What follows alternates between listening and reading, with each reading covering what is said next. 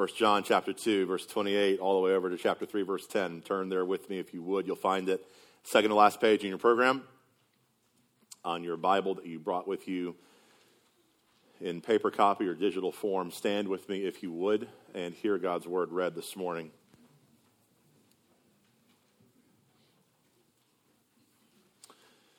And now, little children, abide in him, so that when he appears, we may have confidence and not shrink from him in shame at his coming. If you know that he is righteous, you may be sure that everyone who practices righteousness has been born of him. See what kind of love the Father has given to us, that we should be called children of God, and so we are. The reason why the world does not know us is that it did not know him. Beloved, we are God's children now, and what we will be has not yet appeared, but we know that when he appears, we shall be like him, because we shall see him as he is. And everyone who thus hopes in him purifies himself as he is pure. Everyone who makes a practice of sinning also practices lawlessness. Sin is lawlessness. You know that he appeared in order to take away sin, in order that, and in him there is no sin. No one who abides in him keeps on sinning. No one who keeps on sinning has either seen him or known him. Little children, let no one deceive you. Whoever practices righteousness is righteous, as he is righteous. Whoever makes a practice of sinning is of the devil, for the devil has been sinning from the beginning. The reason the Son of God appeared was to destroy the works of the devil. No one born of God makes a practice of sinning, for God's seed abides in him, and he cannot keep on sinning because he has been born of God. By this, it is evident who are the children of God and who are the children of the devil. Whoever does not practice righteousness is not of God, nor is the one who does not love his brother. This is God's word. It's absolutely true. It's given to us in love. Let's pray.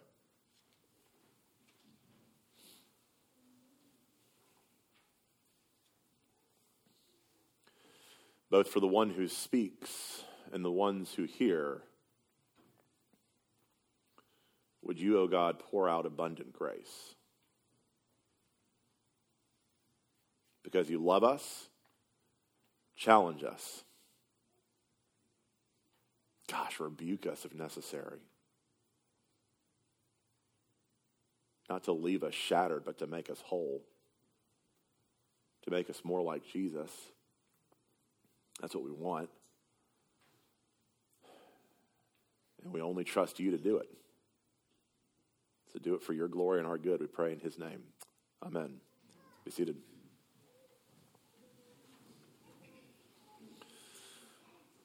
All right, so let's talk for just a minute about a problem.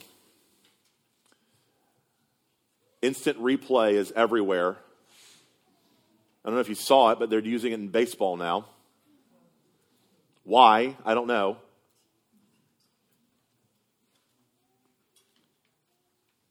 I get that there are things that replay can be helpful for. When I was in high school, after we would participate in a marching band competition, we'd go back and we would watch the tape. We'd listen to the judges' comments. Now, if we did well, that was a really awesome time to be like, yeah, that was awesome how that came together just like that. It wasn't as awesome on those times when there was something that went wrong and you just see it on the tape unfolding in slow motion, almost like a car accident.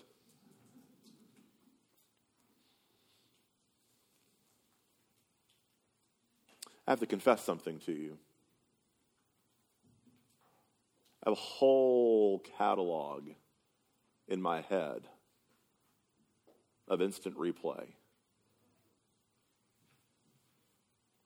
all the things that I wish that I could take back after they came out of my mouth.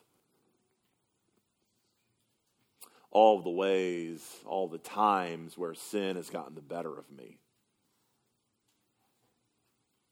And in those moments, I'm ashamed. But do you know what I do? What I do instead of what I ought to do is I go back and I nurse those times of embarrassment and shame over and over again. I replay the tapes over and over and over again. Can't believe how dumb I was. Can't believe how stupid I was. Can't believe, well, you get the idea.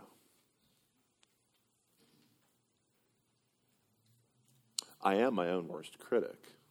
I bet you are your own worst critic as well. False teaching has crept into the church where John is writing.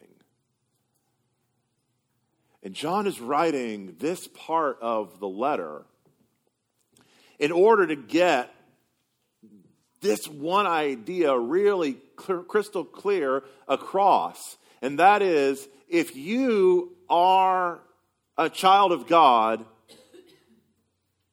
you're righteous. It's a really challenging text to outline, by the way. John says similar things 7 different ways. He doesn't necessarily follow a train of thought. So here's how I'm going to break it out for us this morning. I'm going to say we need to study what it means to be who you are. And there's a nuanced way I'm going to say that. And then I want you to behold who you are. Be who you are, behold who you are. It'll make sense, I think, as we go through the text.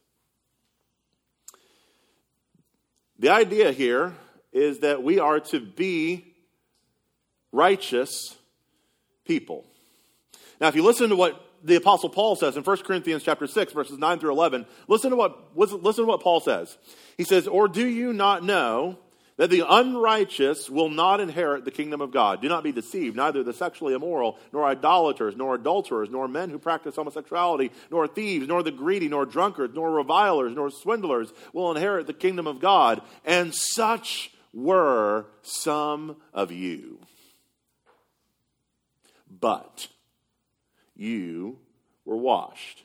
You were sanctified. You were justified in the name of the Lord Jesus Christ and by the Spirit of our God." Listen, if we were to get the church of God and somehow found a way to create one big group photograph, the caption of the group photograph could just as easily be, "And so were some of you." Your place, my place, our plight is that none of us are deserving partakers of the grace that we have been shown. And yet, in God's mercy, God has shown up and robbed us of our sin and robed us in his righteousness. That's the good news of the gospel. And because God loves us, we have been changed. And so what John is now saying is, because you've been changed, there's going to be an outward manifestation. There's going to be evidence that you have been changed. So when I say to you, Christian, be who you are, this is not some sort of command to get it together. This is calling you by your given name. This is calling you by your given identity. This is describing you by your new birth. It is that the Spirit of God has brought you to new life in Christ. God has breathed new life into dry bones, placed a beating heart in the cavity of a stone-cold heart, caused the tangerine tree to change into an apple tree.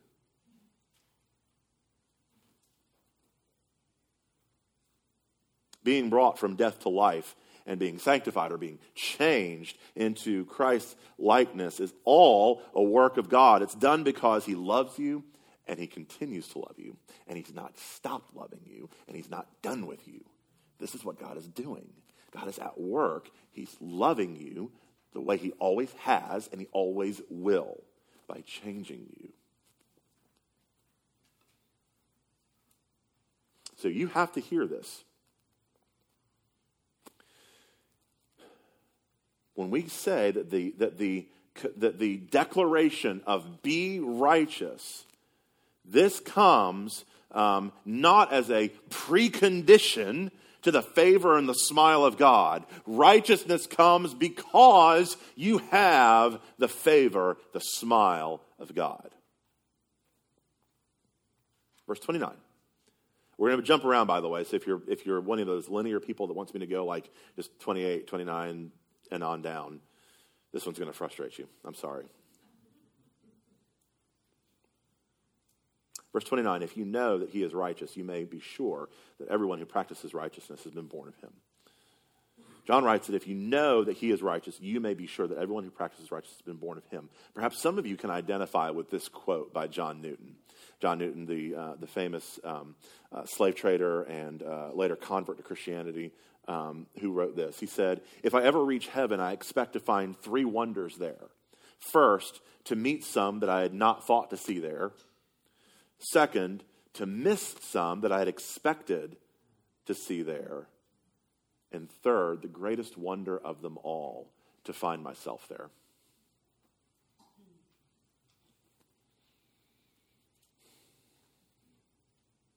See, John's writing this. He's writing these things in order that we might know. We might know with absolute certainty things about ourselves and about others. Because here's one of John's main theses. Right belief and right practice are inextricably tied. Right belief and right practice go so close together that you're not going to have one without the other. So if you say you have right belief, but practice isn't there, you probably don't actually have right belief. If you say you have right practice, but the belief isn't there, you probably don't have belief or practice, right? You get it? So for John, if you're going to throw out technical terms, orthodoxy and orthopraxis, right belief, right practice. It's easier to say right belief and right practice. Righteousness, when it comes to Christians living a righteous life, righteousness is not something that's just kind of buried deep down in there. Like you'd look at me and go, okay, I see that he's of European descent, probably Northern European. They didn't go outside very much, his ancestors. When I go to check the box on the form, they don't have a box for the skin tone of translucent. You would not look at me and know that there is a fraction somewhere in my ancestry of being Native American. It's just, you wouldn't look at that and go, oh, well, that makes total sense. The same way, righteousness is not the thing that you would look at the Christian and go, really? You're a Christian? You live righteously? That's not what happens. If you're a Christian, righteousness is not something that's buried way on down deep in your heart. It's something that overflows into your life. It's something that's so incredibly obvious that everyone around you can see it. It springs forth and shows itself in every aspect of our lives, whether anyone is watching or not. Look at what John says down in verse 6. No one who abides in Jesus keeps on sinning. No one who keeps on sinning has either seen him or known him. See, there's a negative connotation. There's a negative way that John says, look, if you're righteous, you're going to be righteous. If you keep on sinning, verse 9, he says that no one born of God makes a practice of sinning. Why? Because God's seed abides in him. We'll come back to that idea of God's seed abiding in us in just a minute. Verse 10. By this it is evident who are the children of God and who are the children of the devil. Whoever does not practice righteousness is not of God, nor is the one who does not love his brother. See, he keeps throwing that love his brother part in there too for, I don't know, just to mess with us, I guess. Or maybe because it's true. not just enough to love God, but the second command is like it. You shall love your neighbor as yourself.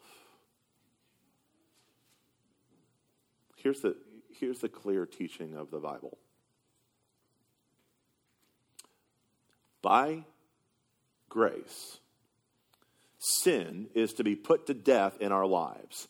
And by grace, righteousness is to be demonstrated in our lives.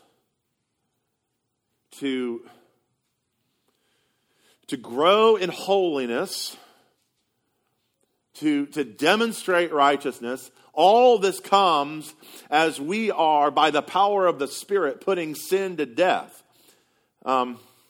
As we, by the power of the Spirit, are repenting, as we're seeing sin in our life, even as it's just kind of out on the horizon, I don't really want to go there, and repenting of even desires. There's a turning from, there's a by grace putting off the things that were once a part of us and putting on the things that are now a part of us because of Jesus. There is this practice of by grace repenting, by the power of the Spirit choosing to love the things that Jesus loves and despise the things that Jesus despises. The thing about it is, this may not take place at the speed that we want. If you've been a parent of a small child,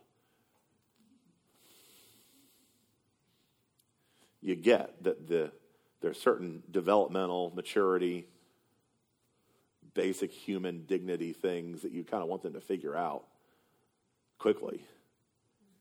And then your wife reminds you that they're only 3.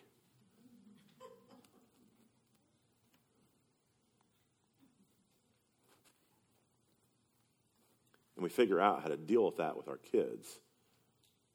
But we're really not good about giving one another the same type of forbearance, are we?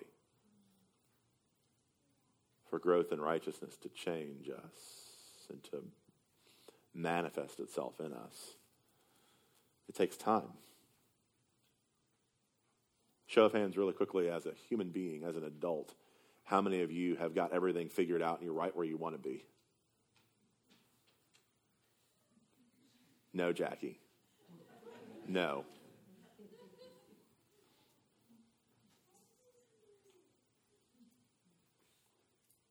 Growth in holiness, growth in grace may not take place at the speed which we want or the extent to which we would desire, but it ought to be taking place, right? This is what it ought to be. We ought to be being changed. There ought to be something that's happening in us. Look at what he says in verse 3. In verse 3, he says, "And everyone who thus hopes in him purifies himself as he is pure." John is not expressing here a wish. Gee, guys, I hope everyone purifies themselves. He's also not expressing it as a possibility. He's not saying everyone who hopes in Christ might purify himself. And this one's really important too. He doesn't state this as a command. He doesn't state it as a command. Look, he does not say everyone who hopes in Christ ought to purify themselves. No. What does he say? John simply states it as a fact. This is the fact of the matter. Our hope in Christ, having first appeared in Bethlehem, and our hope in his once appearing again as the ruling and reigning king, are met together with the seed of him who is in us, the Spirit who's producing in us practical holiness. All of this is because we are united to God in Christ. We are made righteous by grace, and we are manifesting righteousness by grace. It is simply a fact of the matter. Just as there are 24 hours in the day, and the sun rises in the east and sets in the west, that you, if you are a child of God, there is righteousness that is going to happen in you because of the seed of him who is in you, to the glory of him who has saved you. Does it make sense?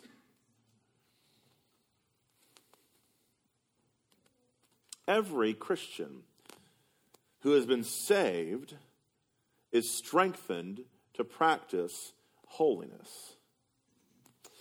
So it's not enough then to look at the text and generally apply it to our lives and say, Jesus has me covered, I'm good. So we talked in the adult Bible class this morning about the sufficiency of Scripture. There is a sufficiency in the divine words that are present in Scripture. But we also talked about Scripture's authority. And one of the questions that we brought up about the authority of Scripture is, does Scripture have the right to confront us? Because when you take the Bible and just go to the favorite parts, when you just go to the comforting parts, when you just go to the parts that are very special and sentimental and near, that's great. I'm not saying that's bad. What I am asking you is, does Scripture have the right to confront you? To hold up a mirror to your life and expose where there is fault?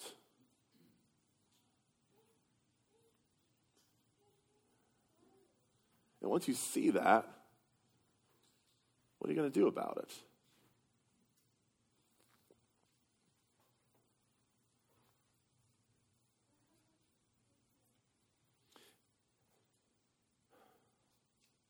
Here's the question this text ought to raise. Christian, do past sins grieve you? Do you look at who you once were and find yourself legitimately grieved by what you did, what you said, who you were? Do past sins grieve our hearts? Here's the second question that we ought to be asking in this text. Does the idea of striving to see sin put to death and seeing Jesus be made more visible in our present lives genuinely make you excited? Does the idea of seeing sin put to death, the idea of seeing Jesus be made more glorious and more manifest in your life as you are repenting, as you are turning from sin, as you are walking in grace through to the newness of life and obedience in Christ, does that generally say, that sounds like an amazing thing to do, I really want to do that? Do we rejoice in the fact that we all have all that we need to turn from sin and live into God? Do we practice righteousness? Because what he says in verse 29, if you know that he is righteous, you may be sure that everyone who practices, who does righteousness, has been born of him. Do we practice righteousness? Does me asking that question run you back in your mind to the old tapes of all the times you have not practiced righteousness, of all the times you have looked at your life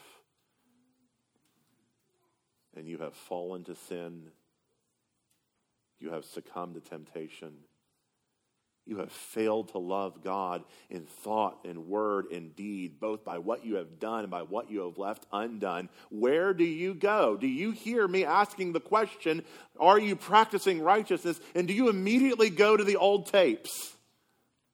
Because that's why there's a point 2 of the sermon. Yes, the fact of the matter is, as Christians, we are to be righteous. Here is where the command comes, and that is to behold who you are. Let me ask you a question. Honestly, honest question. Can you still be called a Christian if you habitually sin? What do you think? Can you still be called a Christian if you habitually sin?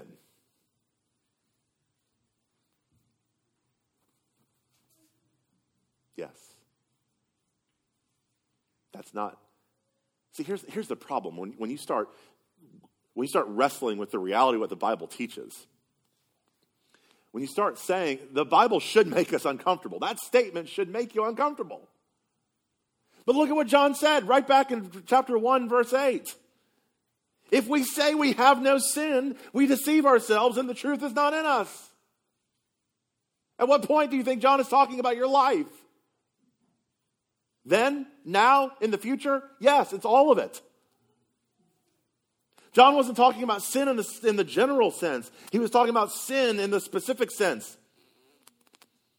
Here's the thing. I think Christians are going to struggle with sin in one of two ways. Either it's a particular sin or vice that seems to act like a thorn in the flesh that simply will not let them loose.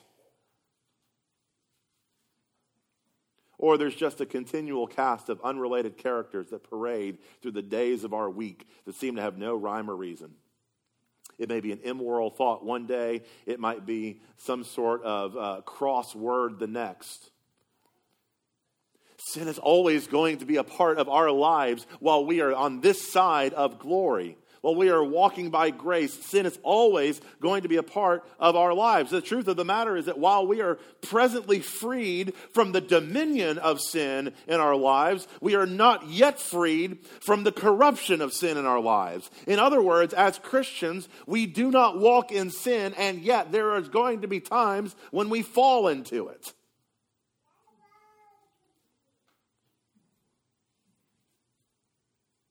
This is not something that we rejoice in.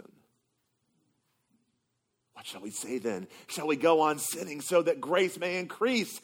By no means, Paul says. We don't rejoice in it. We don't revel in it. But we are continually practicing repentance. I am not yet who I ought to be.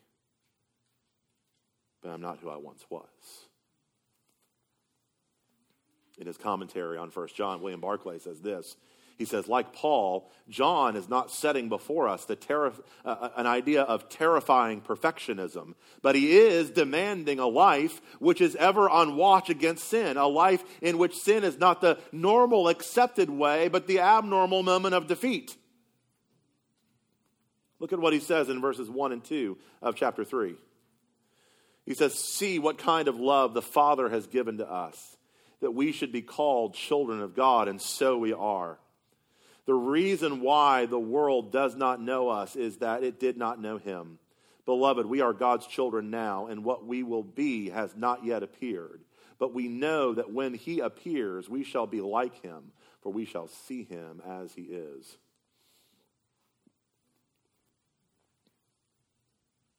Do you want to know where the one command is in the text? The exhortation, the imperative of the text? It's that word. See. Behold. Give your eyes to it. Give your attention to it. Fix your gaze upon this fact. See what kind of love the Father has given to us, that we should be called children of God, and so we are.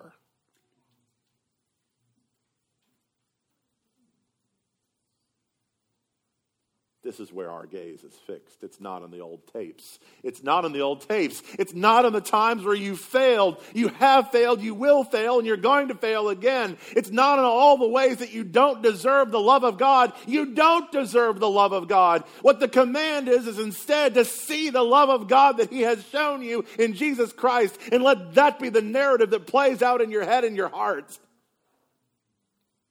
You have been loved by God. You have been freed from the dominion of sin. You're being freed from the corruption of sin. And you will one day be freed from the presence of sin.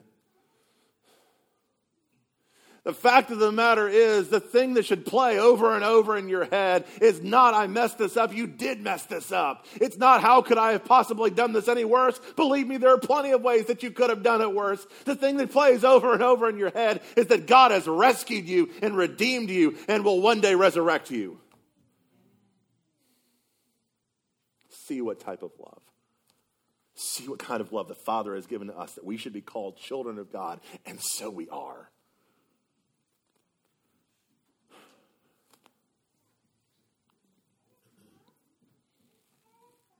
If you're going to walk away having been told something to do, fix your eyes on Jesus. Fix your eyes on Jesus. That's the command of the text. That's the point of where it's all going. Let sin grieve you. And let God's grace wash over you and cleanse you. Take the things that you've done and let them legitimately be a thing that you never want to go back to. Would the aroma of Jesus be so satisfying that it ruins you for everything else that the world has or could offer? Because all that you need and all that you could ever ask for has been given to you by God in Christ Jesus.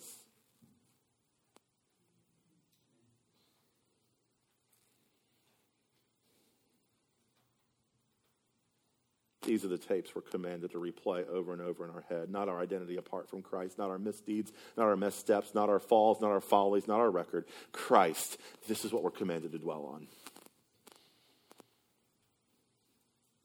And the beauty of our adoption will one day be surpassed by the beauty of his appearing. So why does John write this? Does he write it to scare us? I don't think so. Is he writing it to comfort us?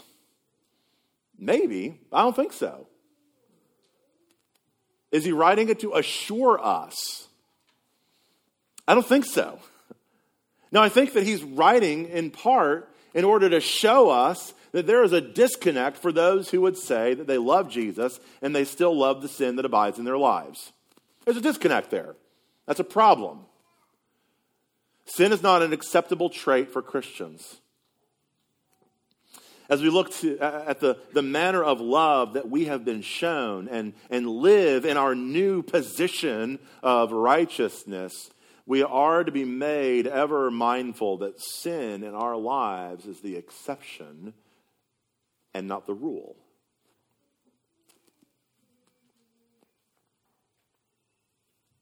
We bear the image of the Son of God.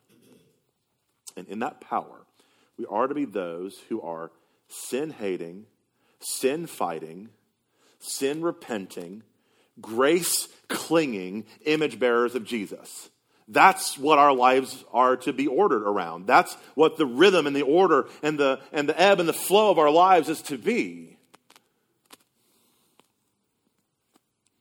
And while there still may be sinful patterns or habits, some of which will be thorns in our flesh in our life, and some of which we have already or will have subdued, holiness is our prevailing pattern. Our life is not to be characterized by what it once was, but what it now is. A life that has been transformed by Jesus.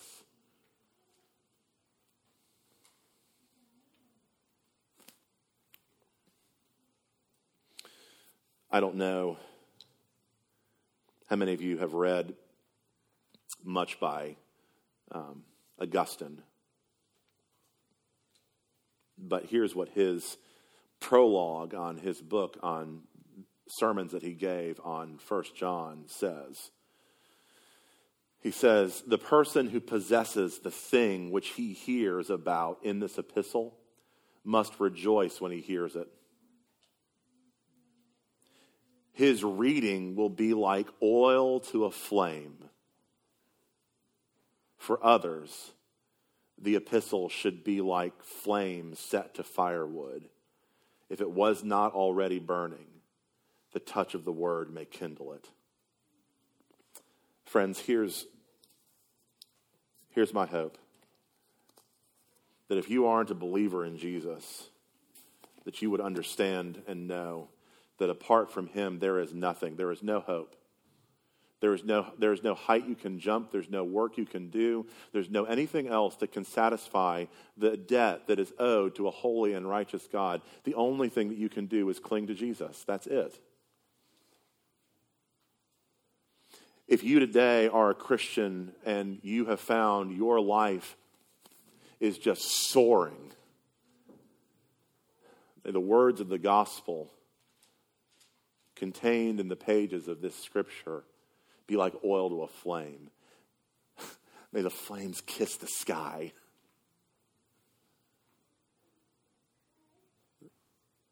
If you, however, have found yourself just languishing and struggling, know this. God is at work in you and in your heart. And his word, like those smoldering embers, will one day cause the fire to catch. Don't lose heart. Don't lose heart. Because though you might find your affections at times divided, God's affection for you is not. He has never stopped advocating for you. He has never stopped loving you. And he's never going to leave you alone because he cares. Hallelujah.